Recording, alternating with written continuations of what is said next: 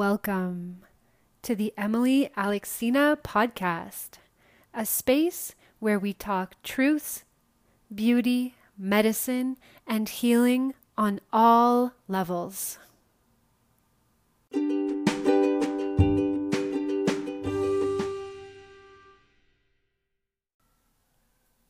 Hi everyone, welcome back. Emily here, and I'm so excited to be sharing another episode with you. This one today is jam-packed full of information, of stories, and even of juicy descriptions of yummy foods. And even us, currently, I'm not eating too much red meat, a little bit of elk or bison here and there, but the way Yehuda talks about the beef and the steaks, it just makes your mouth water. So in this episode, we will be talking with Yehuda Goldberg, who is the owner of Brothers Butcher Shop in Vaughan. Yehuda is a chef and butcher and named his store after his two sons, Jacob and Ari. Brothers Butcher Shop is proud to sell local Ontario 100% grass-fed raw meats, poultry, and wild and organic fish.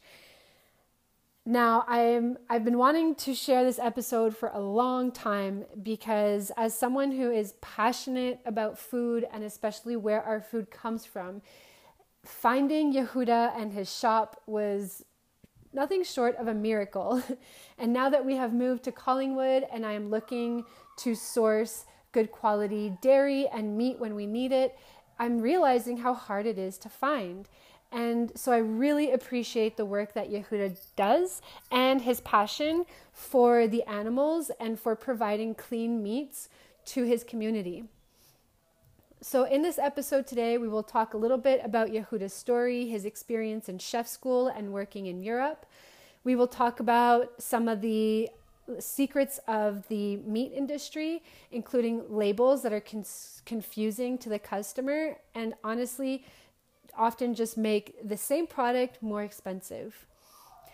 We talk about bison meat and how he was sometimes tricked into receiving the wrong kinds and how important it is to really dig deep and find out where exactly our meats are coming from, even when it is labeled a certain way. There's always more to the story.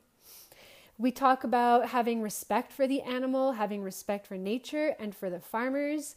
And honestly, when I first met Yehuda, I was vegan, but I was kind of a year postpartum and struggling on my vegan diet and just finding that I wasn't getting the nourishment that I needed.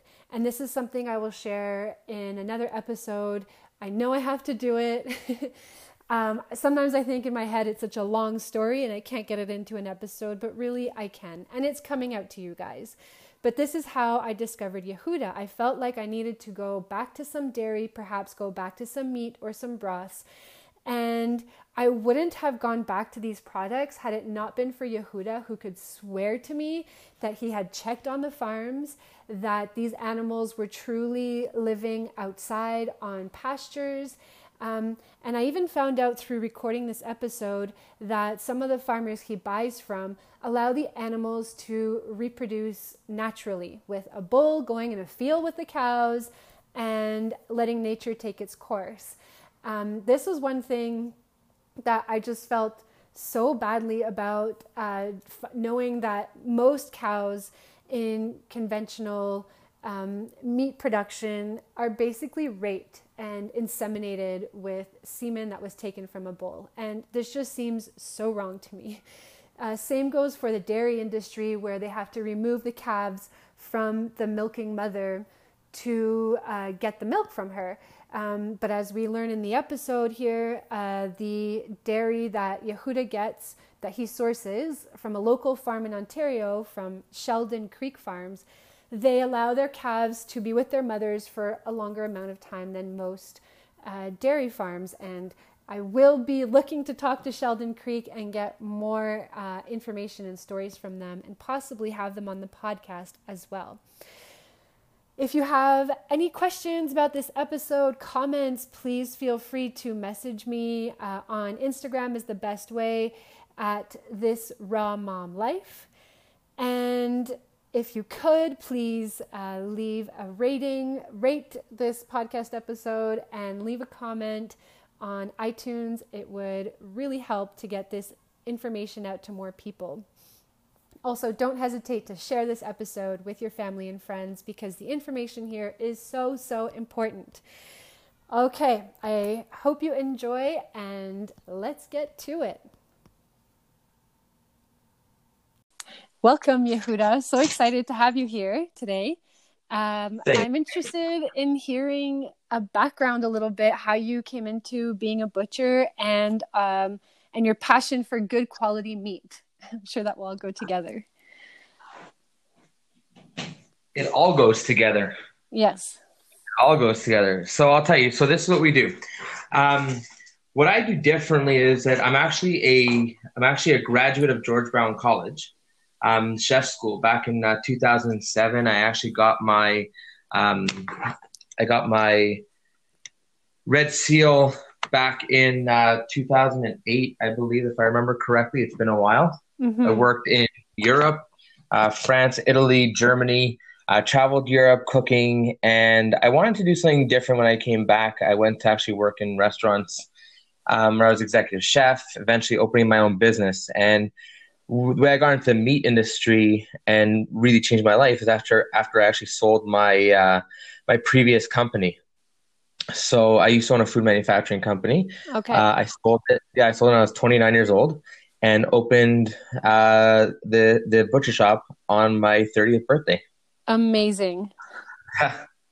So very, very different. I'll tell you that much.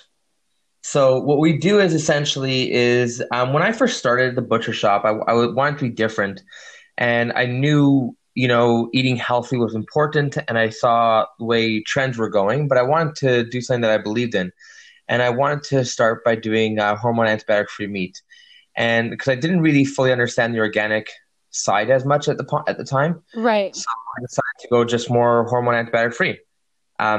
And about 2 months into being open, I had hormone antibiotic-free and I had regular meat.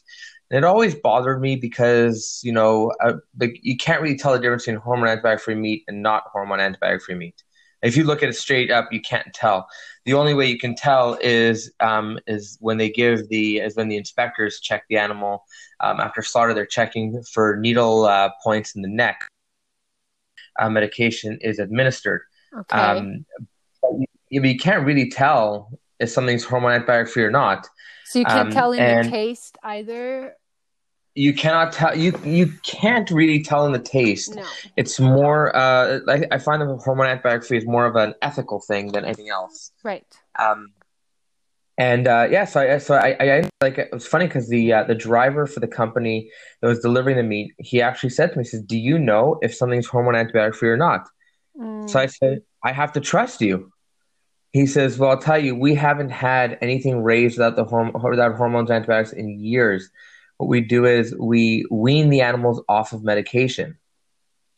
And that really bothered me, but it also opened my eyes to what real hormone antibiotic-free meant.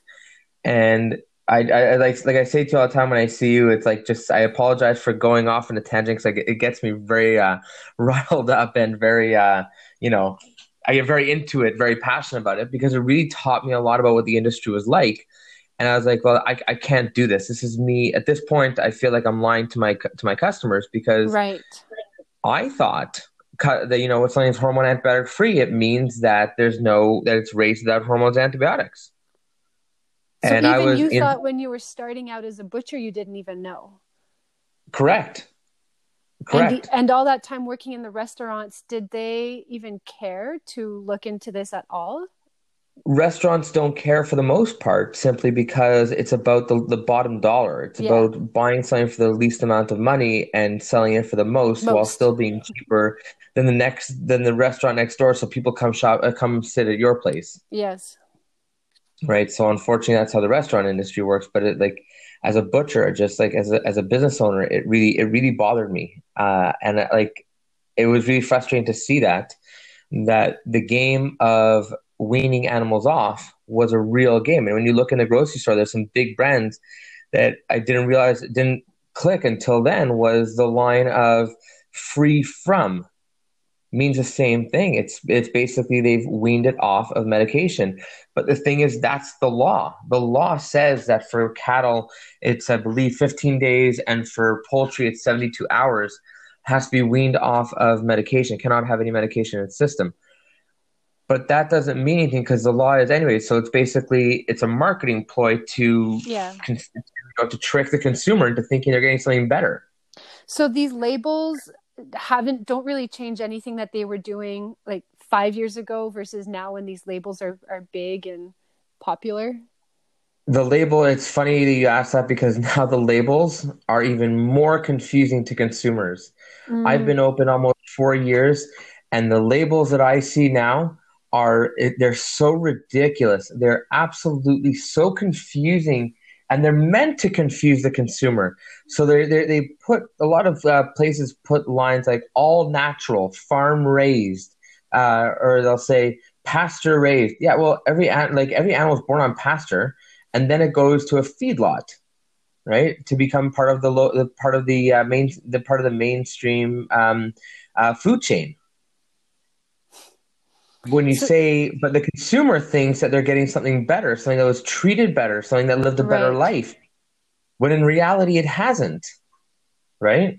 And that's what really bothered, like that's what bothered me then, and it still bothers me to this day. And I'll tell you, when I heard that, I actually spoke to the owner, and the owner, like he honestly vehemently denied it, and I just said to him, "Can you send me proof?" He says, "No, you just have to trust me," Right. and I didn't buy from him again. I went after that to the Mennonite community because everyone was saying that they were better, and it's the old school way of farming and the old school way of doing things, and these guys don't lie and anything like that. And for a couple of months things were good, but then I started having problems and I started questioning things, and then one day, Jeff Arnold from Phoenix and Arnold walked into my store. I remember it was a Monday. I was actually running out. I had to go somewhere, and my wife was picking me up. And Jeff comes in at like it was like 4:45, and I was leaving at 5. And he says to me, "Listen, you don't know who I am, but I'm a local farmer. I only do 100% grass fed. It's all raised with no pesticides. There's nothing sprayed on the grass. It's natural grass.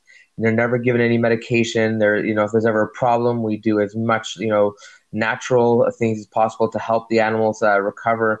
We don't do the medication and or anything like that, and they're raised without any hormones." So I said to him, "Okay." He actually brought me a rib steak.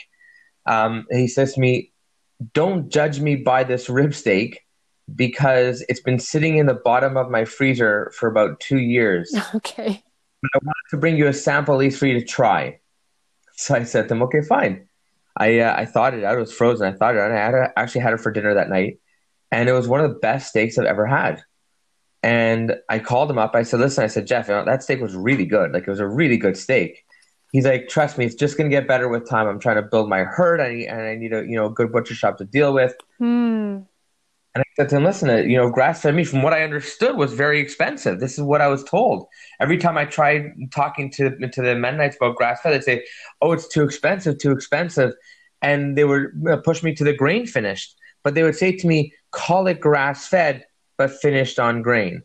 Right. Which at the time, again, I didn't understand that. It was until Jeff walked into my store and we were talking, and I said to him, "Listen, I'll try your stuff." And when I tried it, I absolutely loved it. And I said to him, I said, this honestly, it's amazing. Let's talk price." So he says, "Listen, this is what the price is." We negotiated a price, and he said, "But I don't want you to pay me for 30 days. I'm going to slaughter it. We're going to hang it for 2 weeks. I'll bring it to you. You'll butcher it and sell it. If after 30 days you sell it, you'll pay me for it. Okay. If you don't sell it, you'll just pay me for what you call it. We'll call it a day." And I thought to myself, okay, fine. I hadn't checked this guy out, but the stuff looked good. What I saw online was good. So I literally I brought a cow in August 3 years ago. So it's been actually a full almost 3 years because we slaughtered it in the middle of August 3 years ago. And I brought it in, had it in the beginning of September, and it was sold within 1 week. The entire animal was sold. And he said to me, "What did you do?" I said, I thought about it because I'm having problems with the guys that I'm dealing with now. So I thought about it. I said, what if I only charged $1 a pound more than what I currently sell the regular stuff at? I want to make this affordable. I want to make this food affordable to people. Mm-hmm. If I take a bit of a hit, so it's not going to be, I'm not going to make as much money on the animal as like we see, if you were to see grass fed out in the marketplace or out in other butcher shops, especially downtown. But let me see if I can sell this animal for almost the same price and still turn a profit. Let's do it. And every customer that walked in, I said, listen, I've got regular and I've got grass fed. 100% grass fed. It comes from this farm. This is the story behind it because I can actually prove it. Mm-hmm. And it's going to cost you $1 a pound more than what you're used to paying here. And within a month, nobody wanted the regular stuff anymore. And people are saying this stuff it tastes better, it's healthier, it's cleaner, and it's marginally more expensive. So I wouldn't really call it more expensive. Right. So the butcher, our local butcher here, told me that the grass-fed meat did not taste as good, and that the animals that were finished on grain and on corn, this went for beef and lamb and even poultry, I think. Well, they eat the grains anyway, but it was the lamb, I think, and then the beef too, that when they were finished on the grain, that they tasted better. And so people did not buy the grass-fed meat that he had. It's a massive misconception. It's a massive misconception. Here's the thing. An animal is not meant to eat grain and corn. The stomach of an animal does not digest it properly. Right. So what happens is it turns it into fat. Right. But the problem is the animal gets sick because it's not digesting this stuff and it's making it sick. So what's happening is people think that the more fat there is, the better it tastes, which isn't true. Because if you were to put up one of my grass-fed steaks against a corn-fed steak with no seasoning, I'm willing to bet that my steak tastes better. I don't season my meat when I cook at home. When I'm butchering a cow and I'm cooking it, even at work for like lunch or something like that, I don't season it because there's so much flavor from the grass, from the clover, from the there's so many kinds of natural growing grasses here in Ontario. The animals are eating, and it's absolutely amazing that you're actually tasting. Think of it like you're drinking a bottle of wine and you're tasting the terroir. You're tasting what the earth tastes like. And it's amazing how good it actually tastes. I guess you have to develop the palate for it sometimes. If people what, are used to a certain thing. I'm going to give you an analogy for a vegan or a vegetarian dish. When I was living in Italy, I was staying on a farm in Montepulciano in Tuscany, in the countryside. And I was working for free in exchange for room and board. And this woman that I was staying with, she owned the farm. And the first night she picks her up from the train station and she says to me, "Oh, you're a chef, from Canada. I want you to make me something to eat." I said, "Okay, what do you want?" So she gives me a whole pasta and a salad. No problem. Her mother, who was living there, it was probably like 80, 90 years old. It had to have been about 90. Next time here, I'll show you the Facebook pictures that I have from then. And I make a salad, and she takes one bite, and she spits it out and says, "This is disgusting." And I said, "What do you mean? It's your lettuce. It's your olive oil. It's your vinegar. What did I do wrong?" And she says to me, "I planted the lettuce. I cut 4 kinds of lettuce here. I took care of the olives. We made olive oil. We grew our own grapes. We made our own vinegar." She says to me, "Why did you put so much vinegar and oil on the salad that I can't taste the lettuce?" Exactly. Right? Yeah. Every lettuce has its own flavor. Every grass has its own flavor. And when the cow eats it, you can taste it in the grass. It's like when you're drinking a bottle of wine, you're having certain grape varieties grow better in clay or in limestone. There's a reason why Ontario wines taste so much like French wines because we're on the same part of the world in as Alsace. Ontario, the same part as Alsace in France. Mm-hmm. So it's all about the earth. Corn is not meant to be. Cows don't eat corn. They don't eat soy. It makes the cow sick. It waters down the animal.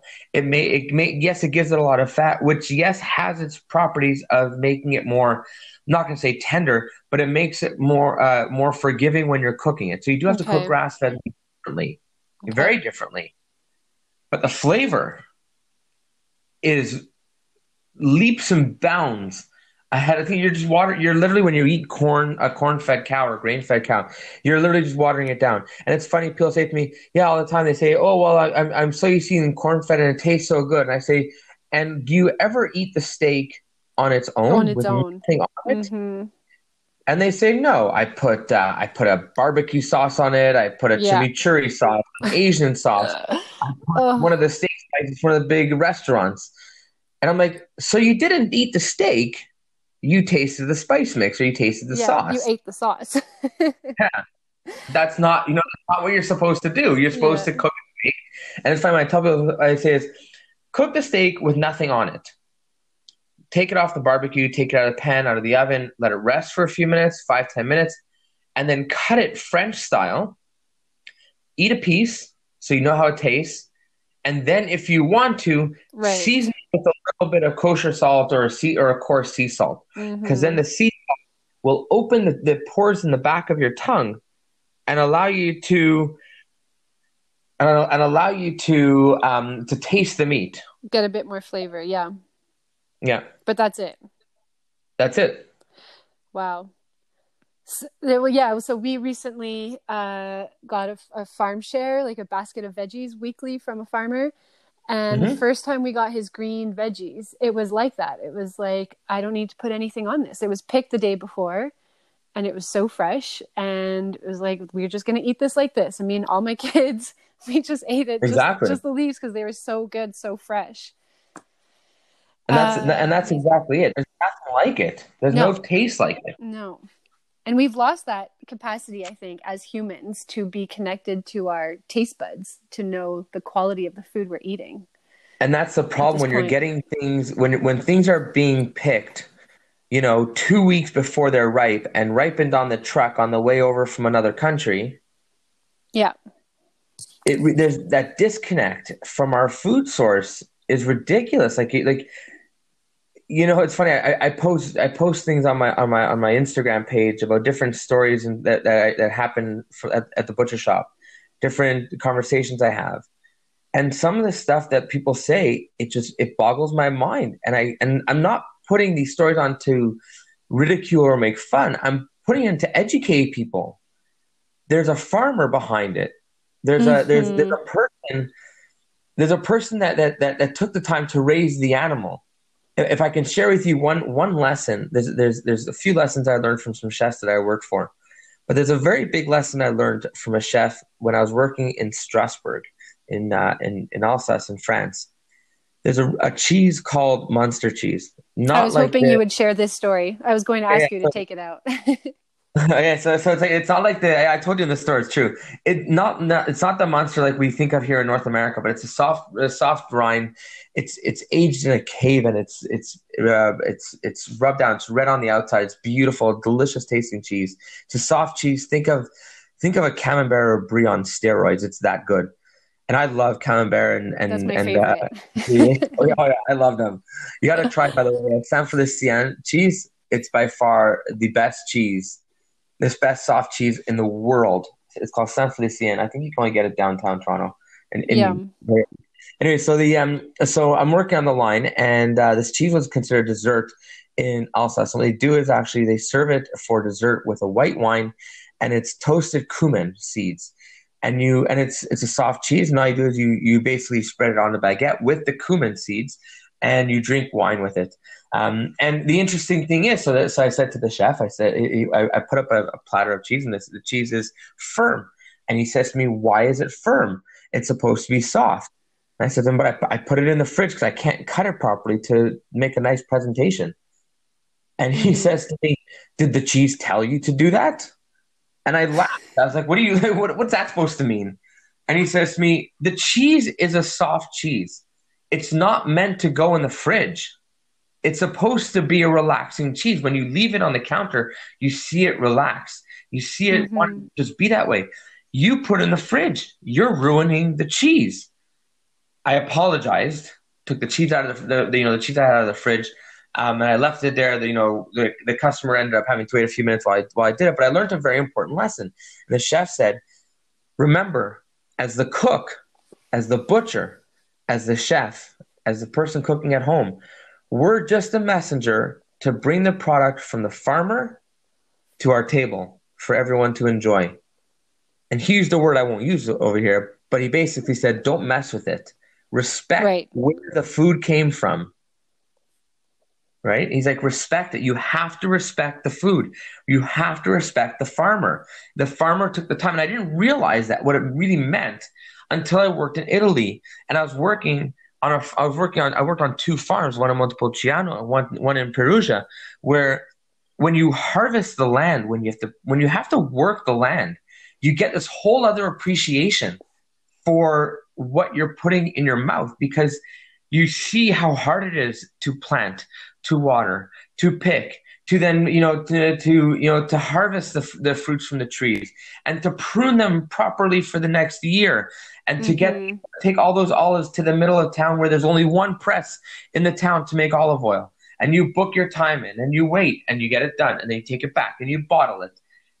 There's so much work. It's like when I tell people, when they say to me, "Oh, why did you run out of this kind of a sausage?" And I explain to Yeah. them, "Well, I had to book a cow in for slaughter 2 weeks ago. I had to age it 2 weeks, and then I had to butcher it down. It takes about 2 hours. That I had to grind it, and I had to use every part of the cow for different things. I didn't have enough of the part that I need for sausages.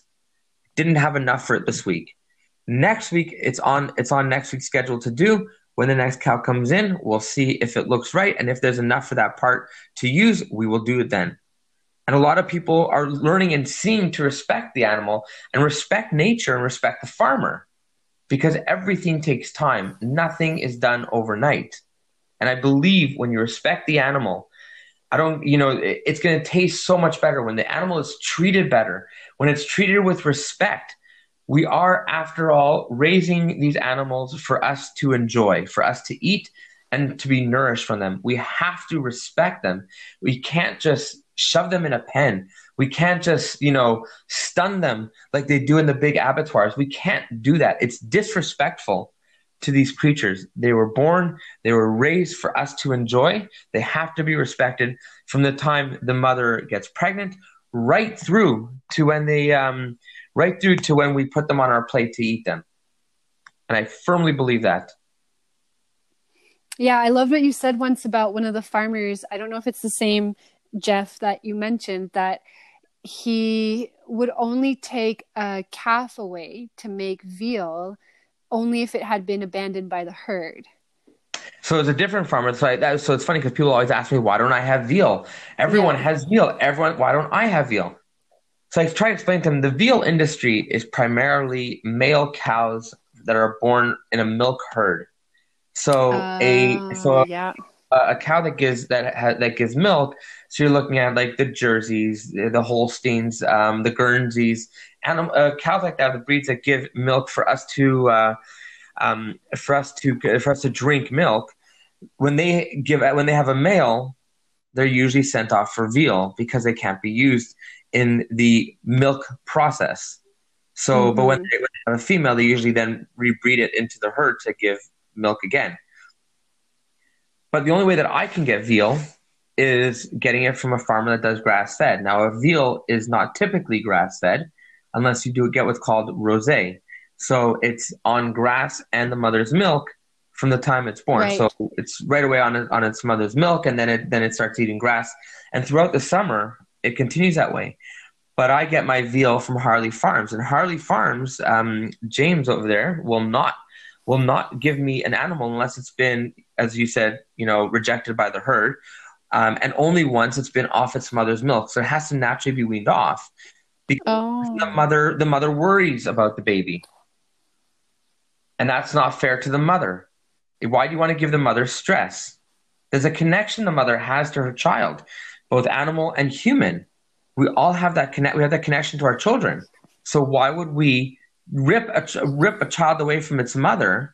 And that's why I'm so against the veal industry. And the only reason I will take veal from this farmer is because I know I'll only get one or two a year. So out of the almost 100 or so animals that are born, he has only one or two a year that I can actually get. wow. It's respectful. So I'm curious, do you know if Sheldon Creek Farms, if they allowed the mother and the calf to stay together when With they're them, nursing? both mother and calf stayed together for quite a while. They For do. So when I went to visit them, I don't. They of course they're a dairy farm, so I don't think they don't stay together that long because they still need to they still need the milk for production. Mm-hmm. But I'll tell you, Sheldon Creek is the most humane dairy farm I've ever seen. Mm-hmm. People, talk, ill of the dairy industry, and I would say you haven't seen Sheldon Creek because Yeah. what they do is completely different. When I went to visit them, so I've been buying from them for about a year and a half, and I started buying from February last year, 2019. And I went to go visit the farm, and really, before I even bought from them, I wanted to go see it. And I remember going there on the family day long weekend in February, and they gave me a full tour of the farm, including three cows that were about to give birth. And they were showing me why they keep the animals together, why they keep the mother and the baby together for a little bit of time, and more than usual, more than most. And they do believe in keeping really they really believe in animal welfare, and they practice what they preach, and you can taste it in the milk. You Like you can can. taste. Yeah. They it's funny they joke they call their milking line the Tim Hortons line because the cows line up. They know to line up to get milked. They don't put them in a big round circle. The cows just know when they're ready. And they walk up to a machine, and the machine scans it. The machine then from the GPS around the cow's neck, it knows what the animal is. It knows where the udders are. It cleans it because it knows exactly how to clean that animal. It's all programmed, and it's just an amazing thing. The animal then just walks off and goes back to eating and relaxing. And it's amazing to see these animals. And it was funny because I was there. One of the cows tried butting the line, and the other it was so funny. The other ones wouldn't do it, and the cow eventually just walked to the back of the line. It was honestly it was the funniest thing to see. Wow. I went to pick up once directly from them, some dairy. Hmm. And yeah, just the whole feel of the place, the feel of the people working there. I had actually been to a farm to look for some raw milk when we were first looking to go back to dairy after being vegan for so many years. And I just had a bad feel from the farm. The way that he talked about his cows, the way that he said that the babies were separated, like pretty much right away. He talked about them like they were products rather than living beings. I tasted the milk. I didn't really like it, and I was just completely turned off. But Sheldon Creek, it was amazing. It was like the first time I had it, my body was like, yes, this is Yeah. going to be very nourishing. And we have been continuing to buy it. And I'm not someone often who like goes back to the same produce because I always just find something I don't like. And it's almost coming up on a year that we are regularly Yeah. buying Sheldon Creek milk. And people are so against dairy, but this milk has been so healing for our family. I'm 100% sure of it. And I think we can't judge dairy until we've had real dairy. Exactly. And I firmly believe that Sheldon Creek really is the best of the best at what they do. They don't treat their animals like commodity. They treat their animals like family. Mm-hmm. And that's the thing. If it, like I highly encourage anybody that's listening. I know it's after COVID is done. They used to do farm tours, Mm-hmm. And I know they stopped it because of COVID, but when COVID is finished, I highly recommend people go check them out because they're absolutely amazing. They're absolutely amazing, and it's so beautiful. I really think that like when I look at the animals, I don't see them as commodities. I see them as beautiful beings. I'll tell you, a few weeks ago, I took my kids strawberry picking, and I went up to Uxbridge because I had to go visit the bison farmer. But I knew that one of the pastures where my beef um, was uh, was on pasture was nearby. It was about 20 minutes away. So I called up Jeff Arnold and I said to him, Can I come see you and hang out with you for a little bit with my family, with my kids? I want my kids to see the cows because they've been up with me to the farms, to other farms before, and they love it. They absolutely love it. And so we went up to the farm. He says to me, I said to him, "What are you doing today?"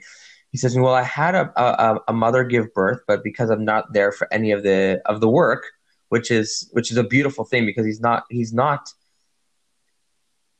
breeding cattle for money. Mm. He's letting cattle do their natural. He's letting the animals do their natural thing that they do. Certain times of So the does year, he actually have a bull that he has lots goes of with the bulls. cow? Yeah, he's got lots of bulls with the cows, and whoever does, they do what they do. He doesn't rent the That's bull. amazing. So he's not inseminating them, like No, pretty much raping the cows. that's how I feel about it. So he's letting them do what they want on their own.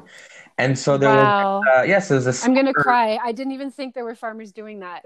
but that's what's amazing about what he does, right? So he has Yeah. a Dexter breed, a cow that ended up in his herd somehow. And it was bred by a Simmental. So Dexter is a smaller cow. Usually you're looking at about, 1,000 pounds live, a little bit less than 1,000 pounds live. Whereas a Simmental is usually over 1,000 pounds. They're big cows.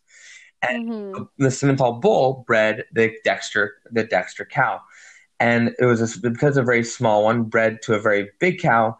When her calf was born, twisted some of the nerves in her opening because it was a bigger cow coming out of a Mm. smaller entryway. So it was a little bit more.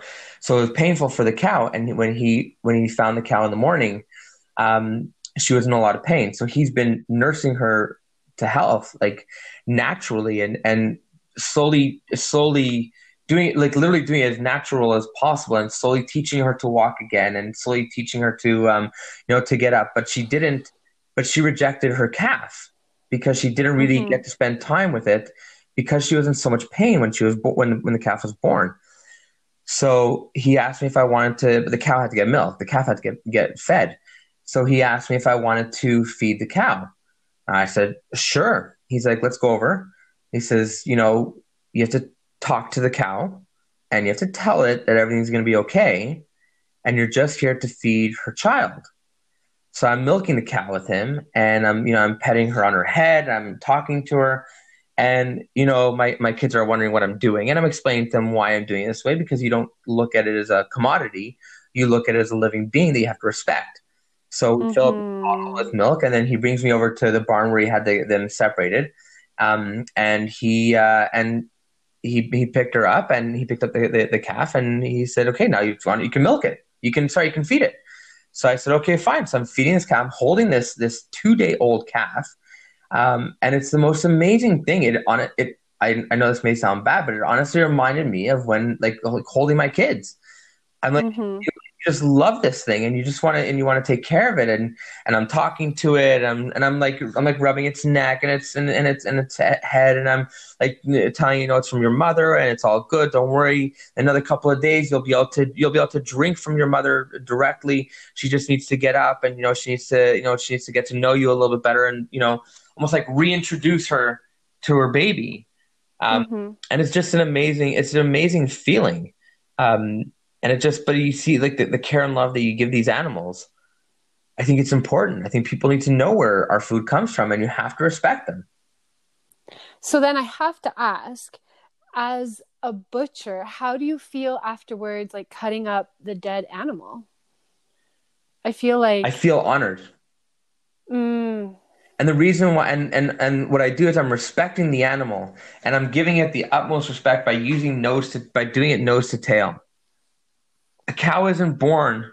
you can't just make strip loins and ribeyes and tenderloins like what you see in the grocery store. There's a whole animal there. You can't just grind it up for burger meat and stuff like that, and or just throw it on a on a fast food chain's menu. There's so many parts of it, and the only way to show it the most respect is by doing complete nose to tail butchery from the tongue and cheeks right down to the tail, and every part of it gets used. Every single part. The bones I turn into broth. The trim I make it like for grinding and for burgers and sausages, and any of even the collagen, even the elastin, the parts that cannot be ground, I use them for dog food. So at least it gets used again for all my customers that feed their pets a raw food diet, a raw meat diet. So the only way to really respect an animal, I firmly believe, is by butchering it nose to tail and throwing nothing out. And in conventional industry, what do they do? Well, the bones usually end up going to lipstick and other, cosmetic things. The hides are typically sold to Asia to be used, and they're shipped across the world. Is that because people here don't want to use cow hides, but they're worth? It's very hard. There's not many canneries anymore here in Canada. That's the problem, and so it's a commodity. Oh, I see. Yeah. So they send it back to a lot of stuff. Sent back to Asia. When you get the bones, they're all crushed into shampoos and lipstick and nail polish and all this stuff. So there's a big push for not using animal products in cosmetics. Cosmetics, yeah. But like I you know what? It's heartbreaking to see the cruelty that's done to animals in conventional farming. I understand there's a need for it because there's so many people to feed, and you have to feed the masses. But I don't agree with it at all. I don't agree with that mentality. And when you see more and more monopolies happening in the food industry, and the bigger companies keep gobbling up the smaller companies, and they're streamlining more and more. And it's funny, people think that when you go to a high-end grocery store, you're getting a better steak than when you go to the no-name grocery store. And I tell people that's a joke. It's coming from the same plant. Like, Cargill and JBS are the biggest. Cargill, I think, feeds 70% of Canada's meat. When one plant is slaughtering 4,000 to 6,000 head of cattle a day, there's no way to check for cleanliness. There's no way to check for all these things. That's why there's so many problems in the food industry of recalls. And there's no way the animals are being treated properly. They're being trucked in heat and in the freezing cold. And they have to live. They have to be given a purpose.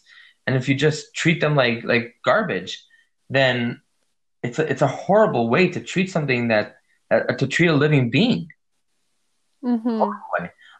It bothers me so much. I did a comment, a post once on Facebook that upset the vegan community, and it is what it is, and I have to do about it. But the head of the Vegan Society in Toronto called me up and says, you need to take that post down. And I said, why? I said that it's not an offensive post. It's a post that makes you think.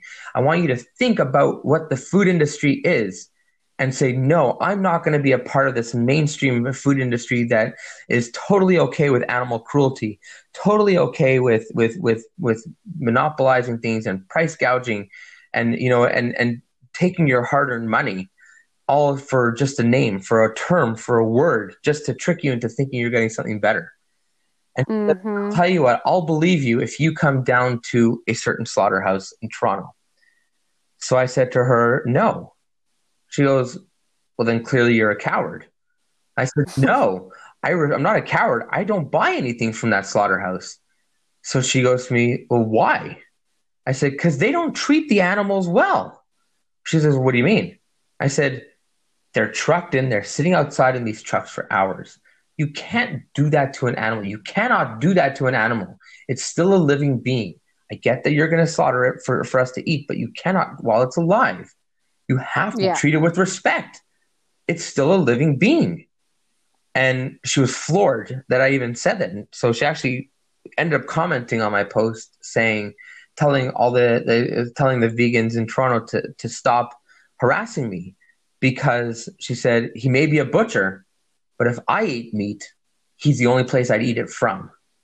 Yep. At least he respects the animals.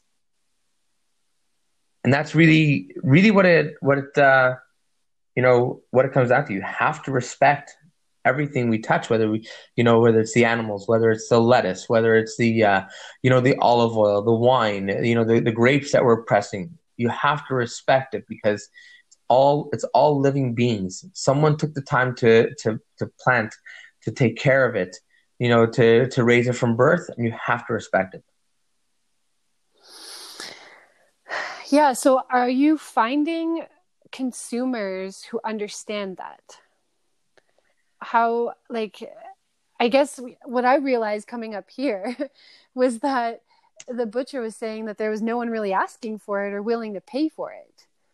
And they said it didn't taste good. And so for him, he didn't carry anything grass-fed, anything. Well, it was grain finished, quote unquote, grass-fed, anything organic. And I thought to myself, man, I guess people around here don't care enough to create the demand for it. It depends. So what do you see? I honestly have a very big demand for what I do. But the biggest thing is people are looking for healthier alternatives, whether it's because they got sick or whether it's because they want to change their life around, whether you're on the keto diet, the carnivore diet, or people get cancer. And it's funny, a lot of doctors are saying you should only be eating grass-fed, because if you're a cancer patient, you should only be eating grass-fed meat. It's the cleanest meat there is.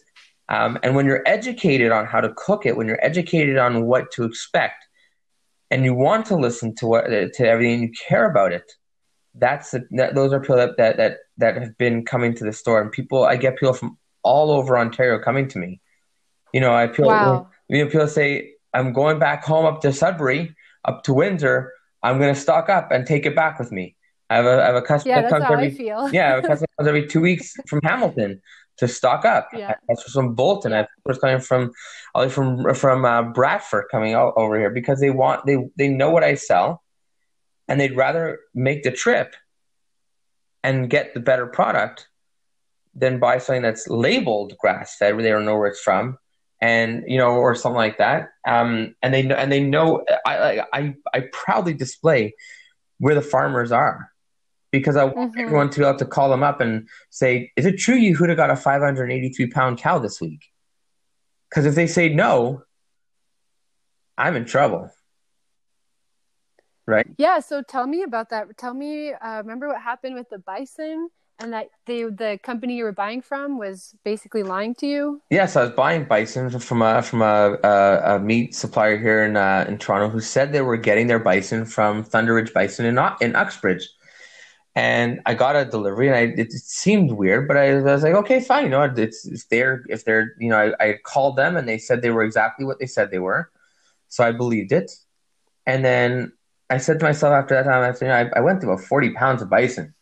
I'm going to call them up and just buy direct. Like, if they've got all this bison and they're supplying these big suppliers, and so I called up Brian Brian Arnold at Thunder Ridge Bison, and I said to him, I've been buying your bison for a while from so and so, but I want to buy direct. I go to a lot of bison. I want to even buy a whole bison if possible. He goes, where are you buying it from? And I told him, he says, I have never sold bison to these guys. Keep in mind, this guy's a cop too. Like, he's a York Region police officer, so he ain't gonna lie to me. So he says to me, well, I'm only gonna sell to you if you come to the farm. I said, well, I won't buy from you unless you let me come to the farm, because I thought I was buying from you, and clearly I was duped. And I gave the company, I actually called out the company on it, and I wrote them, and I said to them, if I find out that you're telling people that it's coming from this company again, I'm going to publicly prove you wrong and discredit you, because what you're doing is lying and besmirching somebody. And so I go up to the farm, we're talking, and I'm telling Brian, and he says to me, by the way, I want you to know, he says, the first time I feel like, he's like, it happens all the time. He's like, he's one of the few bison farmers in Ontario. Yes. Mm-hmm. Happens all the time. He said he took his wife for an anniversary dinner to the CN Tower. He's going up to their restaurant, their revolving restaurant there, and he sees on the menu bison steak. See, the Ontario bison steak. Now, keep in mind, Brian also he's the head of the board for the Bison Society in Ontario. So he calls the waiter over and says, "Hey, where's the bison from?" He goes, it's from Ontario. He says, "Where?" "I don't know. I'll go check it out." So he comes back. He says to him, "Oh, it's coming from this place called Thunder Ridge Bison." So Brian says, "No, it isn't." I says, "That's what the chef told me." He says, "No, it isn't." So the chef told me. Chef comes out. He says, "What's the problem?" He says, "Where do you get the bison from?" He says, "Thunder Ridge Bison." He goes, "No, you don't." And the guy says, "What are you talking about?" "Yes, I do." He says, "I own Thunder Ridge Bison, and I have never sold you like a gram of bison even. So don't tell me you got it from me, and stop advertising that you got it from me, because this is not my bison." So imagine that one. That's crazy. So that's happening. It's just happening all the time, probably way more than people think. Oh, it happened Behind the so scenes. much when I first started selling grass-fed meat, 100% grass-fed meat. There was nobody around me selling it. And then I remember I started selling August, 2017. By May 2018, every single butcher in a 20-kilometer radius of me was selling grass-fed meat. And I said, "There's no way they're selling grass-fed meat." So I call one up and I say, "Hey, I'm looking for grass-fed meat." "Oh, yeah, we have." "Where's it from?" It's from this place, from a place in PEI. So I knew the guy who was bringing it in from PEI, and I recorded all these conversations. So I called up the guy and say to the guy, "Hey, are you bringing in grass-fed from PEI?" He says, "Well, technically, it's finished on other stuff, but technically it's grass-fed, and I'm selling it because you won't buy it from me, and people are buying it, and people, and I'm selling it to everybody else around you, and everyone's calling it grass-fed. And keep in mind, they're also selling it for more money than I am, like more expensive than you're even selling it." Yes. So I send an email to the controller of Atlantic Beef Packers, where it's all originating from. And I say, "Are you selling any grass-fed meat?" And the guy writes me an email back and says to me, "No, we don't sell grass-fed meat. It's all finished on." So the next person came in and said to me, "Well, I buy grass-fed meat from the butcher, at so-and-so, and this butcher." I say, "They're not selling grass-fed meat." And at the time, it was making me so upset that people were being duped that I publicly posted that if anyone was selling grass-fed, anyone can prove that that another butcher shop was selling organic grass-fed, 100% grass-fed, hormone antibiotic-free meat within a 20-kilometer radius from me, I would give them $100. To this day, I have not given $100. I haven't paid out a penny yet. So I'm still the only butcher shop that's only selling 100% grass-fed, hormone antibiotic-free meat on real organic land, not on the organic stuff that's labeled organic. And in reality, it's just the cows walk through a property that's certified organic. I'm talking about real, no sprays, no pesticides, natural growing grass, the real stuff. And I'm selling it at better prices than the grocery stores now are selling regular meat. It's crazy. Yeah. It's such a ripoff. So, just thinking of one thing I think all the time is about the cost of food and the cost of real food. And when I started going on all organic, I was realizing everything was so expensive. And on top of it, we were trying to be raw vegan and just buying so much organic produce. Mm-hmm. And it was costing us so much money. And I was like, how are people supposed to afford this? And I'm realizing that it might not be as expensive as it's showing up in the store. It doesn't have to be that expensive for everyone to make a decent living, around it, and for people to actually be able to afford it. So it's just there's a game behind all this that is nasty. And we just, as consumers who want to be aware and choose the right thing, we can find a way to go around the whole game. I feel it's, it's very true. I'll tell you, it's funny because it brings us full circle to the beginning of the conversation where you asked me about terms and labels.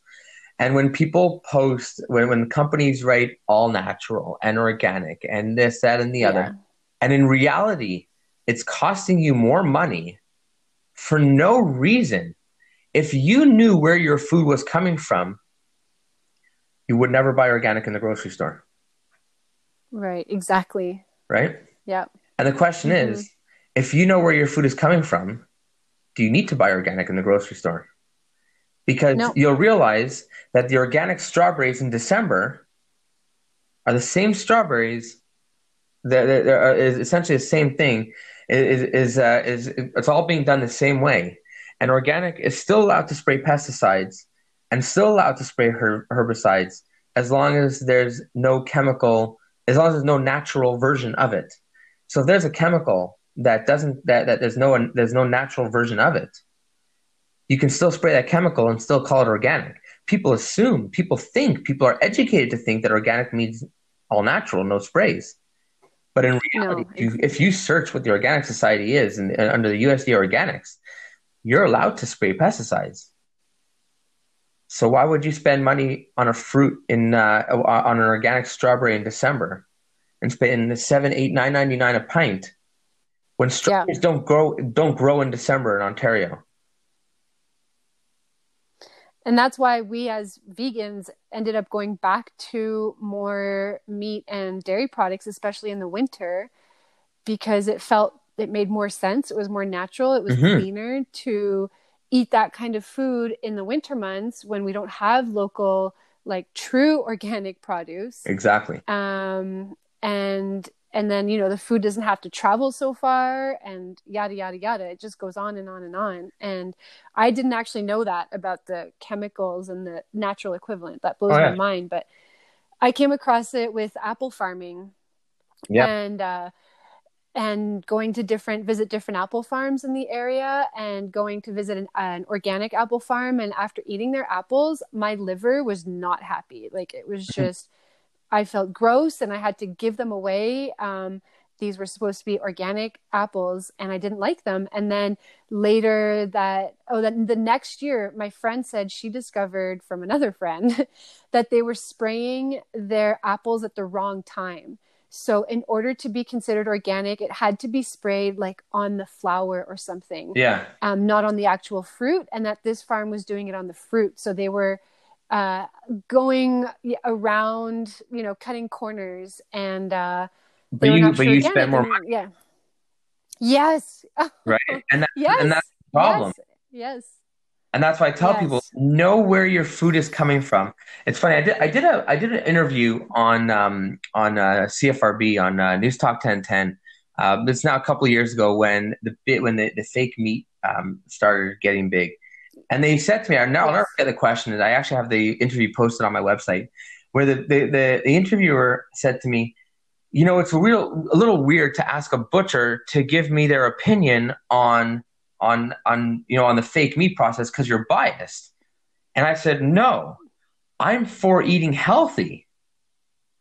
It's not about, meat versus vegan. There's something to be said for both diets. I'm not going to get into the political part of being of a vegan diet versus carnivore diet or a keto diet. That's not the point of this discussion. But I believe in eating healthy. So if you're going to be a vegan, then eat healthy. Eat the raw vegetables. Don't eat prepared foods. Don't eat the processed foods. Know where your food is coming from. And if you're going to be a meat eater, don't touch the processed meat with a 10-foot pole. Right? And it's so expensive. And you think you're buying something better, but you're not. No, you're not. And that's the problem. People want to believe that they're buying something better because it says organic on it. But it's not always the case, unfortunately. And it's so heartbreaking when, I say to people, why would you buy a chicken breast for $17 a pound when you can buy it in my store for $12, and it's the same exact thing? You're literally paying extra for the label. You're paying more because the grocery store can charge you more for that chicken breast. There aren't many organic farms, poultry farms in Ontario. So the few that there are selling in the stores, they're also selling to me. And if they're selling it to me, Why? Like, I don't have a boat to pay for. I don't have a cottage to go in the summer. I'm about making a living and feeding people as healthy as possible, and making sure that there's, that people can afford it, because I'm not looking at get rich off of hardworking people's backs because of the fact that I only sell organic meat. Yeah. Feeding people as much healthy food as possible and making it affordable so more people can do it, more people can eat it, and not feel bad about eating organic meat. There's a big stigma. There's people like, oh, you need to be rich to eat organic meat, or I want to, but it's so expensive, cost Mm-hmm. prohibitive. And I keep saying no. Go to the grocery store. Yes, it's cost prohibitive. Stop at your local butcher who's butchering an animal, who's butchering the poultry that was slaughtered yesterday, who knows exactly how long it's good for, that I didn't inject it with water and with salt water, and I didn't spray anything on it to keep the shelf life for 3-4 weeks. Chicken doesn't have a shelf life for 3. It's got a shelf life of 10 to 14 days max. But I know when it was slaughtered, so I know how long it's good for. And there's something to be said for, getting to know your butcher and getting to know a butcher that actually cares about where the food is coming from. Because when you care about it, Yeah. nothing goes to waste. Because I think of it as my own.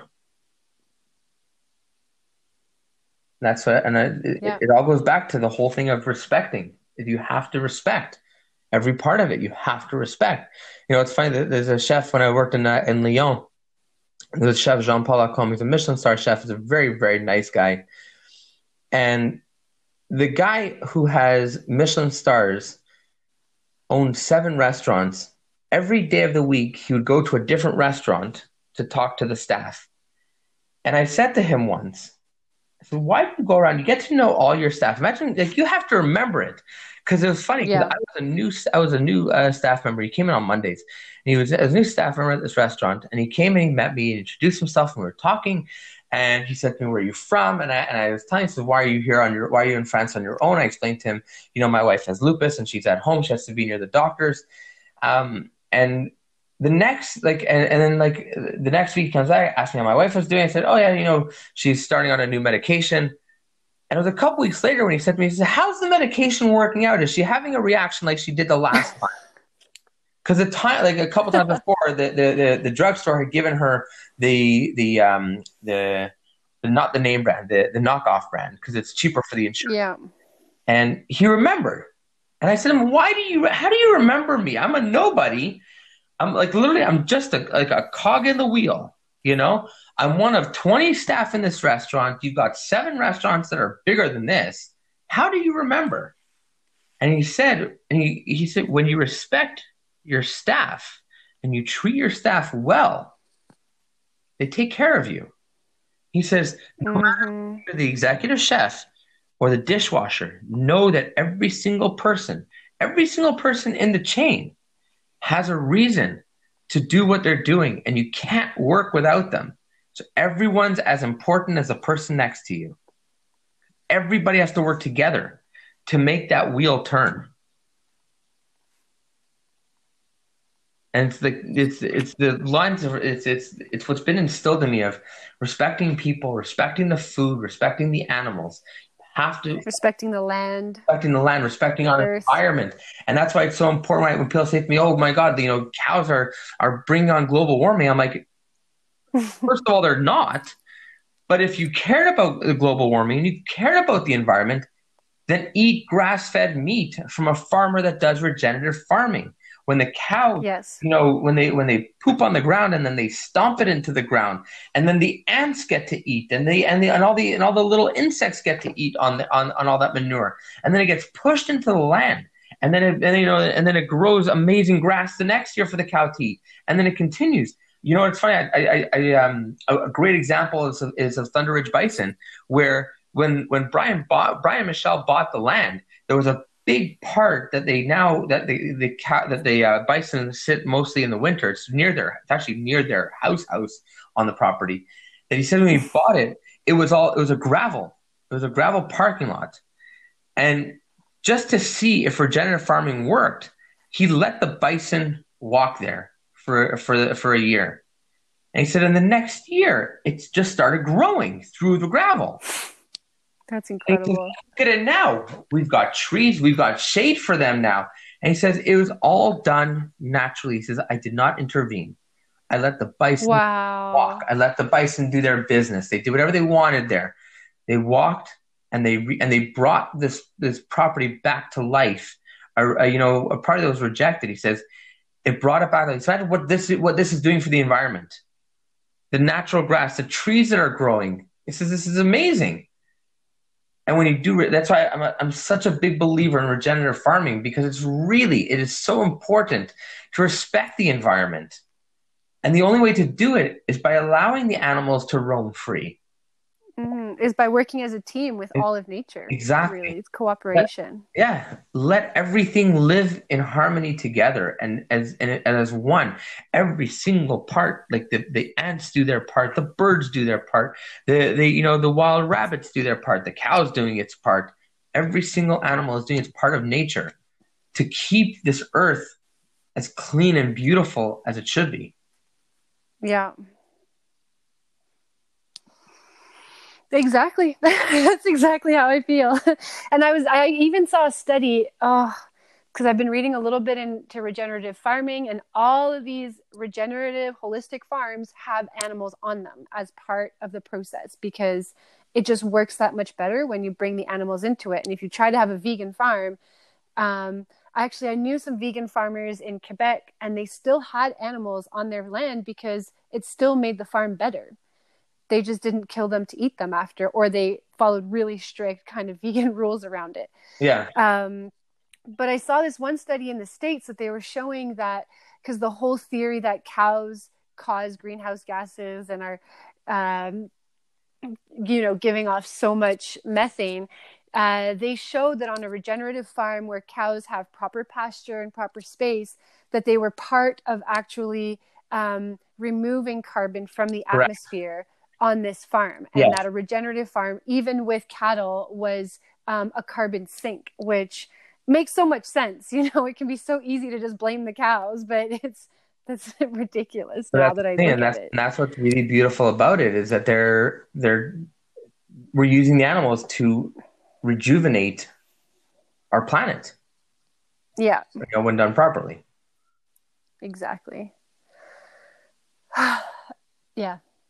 It's so nice to meet other people who are actually working towards this. So Yehuda, we are as a family so grateful for you, and I'm sure our community is so grateful for you. And I can't wait to share this with people. So where can they find you if they're looking for you and for good meat? I tell people, Google us, Brothers Butcher Shop. It's spelled SHOPPE.com. Find us on Instagram, on Facebook at Brothers Butcher Shop. We're all over the place. We really try our hardest to share the passion and to share what we do, because the more people that know about us, the more people can eat healthier. So check us out online, brothersbutchershop.com. And again, follow us on social media. It's the best way to see what we're doing, because we do live videos of everything that we do. Yes. And I love that you show live videos of you visiting the farms. Yeah. Because you can't alter a live video. Pardon? You can't alter a live video when you're right there. No. You show people exactly, this is, I'm checking up on the farm. I'm making sure that it's all being done properly. And it makes a big difference. Thank you for listening and being with us today. Until next time, have a beautiful day.